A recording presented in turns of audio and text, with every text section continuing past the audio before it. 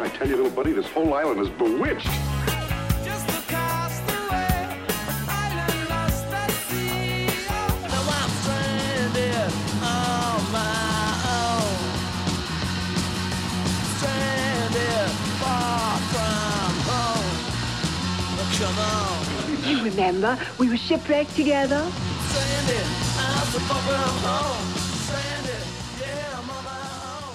Stranded. Welcome to this bonus episode of Sound Opinions. I'm Jim DeRogatis. The guy over there is Greg Cott.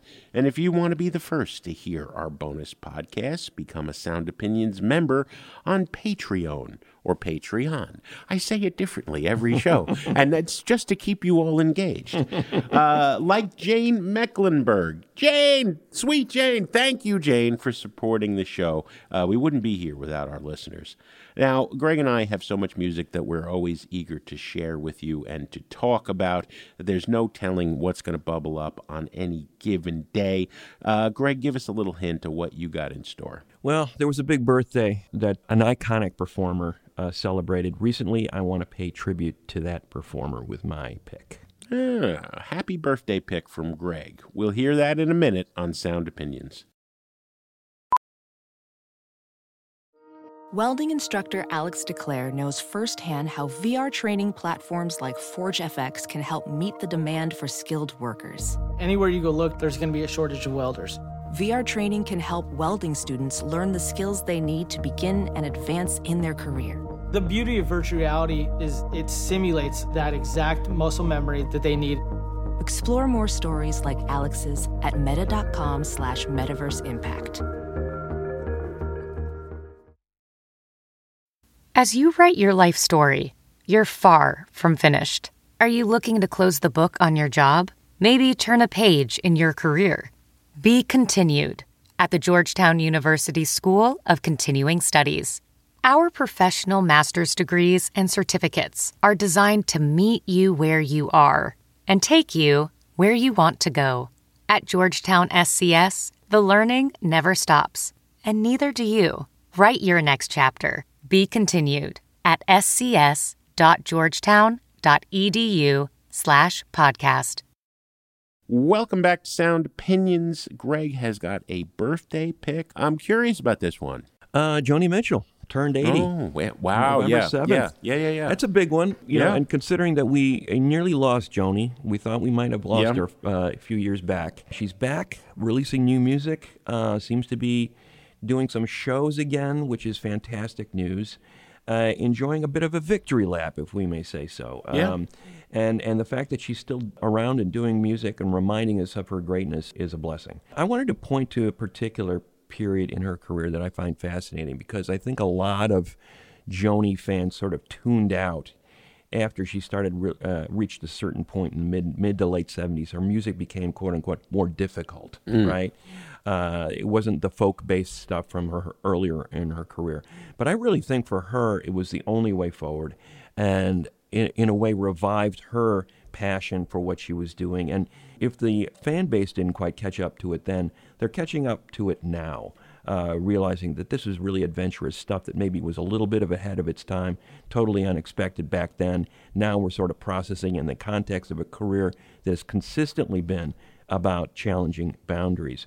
You know, she was coming off this string of really acclaimed albums in the early to mid-70s, Blue, For the Roses, Court and Spark, and then she released The Hissing of Summer Lawns in 1975. I knew that's where you were going to go.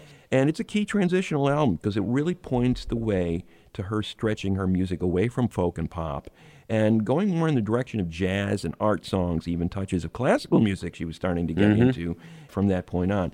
Now, the album cover, Joni does most of her album covers. She did this one. The painting is of a huge anaconda being carried by a handful of Africans against a backdrop of the L.A. skyline.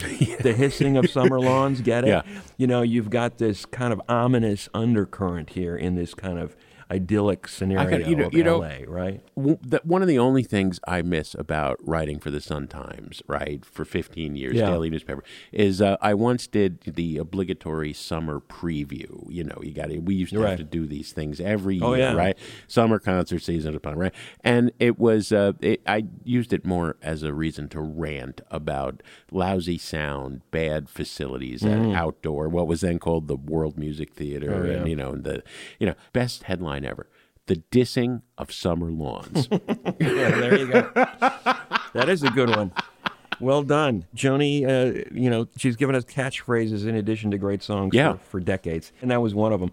So the album cover is kind of depicting the scenario, this proverbial snake in the grass, right? And you've got a scenario here where she's pointing out that things aren't what they seem on the surface, The first song on that record, and it was very pointed that it was first in the selection here, In France They Kiss on Main Street. That was her last top 100 hit of that decade. She really didn't get back on the charts after that for quite some time. But it was also a turning point in her career because even though it was a pop hit, it was starting to incorporate some of these other elements, that elastic bass line, her vocals very jazzy. At the same time, she was kind of waving goodbye to where she had come from. The backing vocalists on this track are no less than David Crosby, Graham Nash, James Taylor, right? This is the scene that she'd been lumped in with, those guys, the singer-songwriter scene of the late 60s, early 70s. She's saying so long to that. She's soon going to replace those collaborators and those peers with a new set of collaborators: Jaco Pastorius, Wayne Shorter, Herbie Hancock. I interviewed Joni a while ago. I tried to, have her make sense of where her head was at during that period. She said, I've always been an adjacent folkie. It was just that it took me 6 records to find a band to play my music. The rhythms were too intricate for folk rock because my harmonies were not very white, like James Taylor's or Carole King's, where everything was in a major or minor key. My emotional makeup is a bit vaguer. My life is going nicely, but always with a kind of dissonance going through it. And I gravitated toward wider chords, black, quote-unquote, voicings out of gospel and jazz because they mirrored what I was feeling. And I thought that was just a brilliant way of expressing what she was thinking at that time. So the song, In France They Kiss on Main Street, is a fond look back on her youth, the small-town innocence that she knew while she was growing up in Western Canada. And, there's this cast of characters that she paints a very vivid picture. Gail, Louise, Chicky, Ron, Leadfoot, Melvin, they're all in this song. And she's basically saying goodbye to that youth, and she's going to move on from here. So really an important kind of transitional song in her career, one that this album doesn't get enough love, this song doesn't get enough love. But I'm going to give it some love on Joni's 80th, in celebration of Joni's 80th. In France They Kiss on Main Street, from Joni Mitchell on Sound Opinions. Downtown, the dance halls and cafes feel so wild you could break somebody's heart just doing the latest dance craze. Gail and Louise in those push-up brassieres, tight dresses and rhinestone rings, drinking up the band's beers. Y'all was kissing under bridges, kissing in cars, kissing in cafes. And they were walking down Main Street, kisses like bright flags hung on holidays. In France they kiss on Main Street, amour, mama. That is Joni Mitchell. In France They Kiss on Main Street. And waving goodbye to one ear and saying hello to another. As with Bob Dylan and Neil Young, Greg, we are just lucky to be alive at the same time as Joni Mitchell. Right. And long may she run, to borrow a Neil title. That's it for this bonus episode of Sound Opinions. For more full episodes, visit our website, soundopinions.org, to sponsor the show. Email sponsor@soundopinions.org.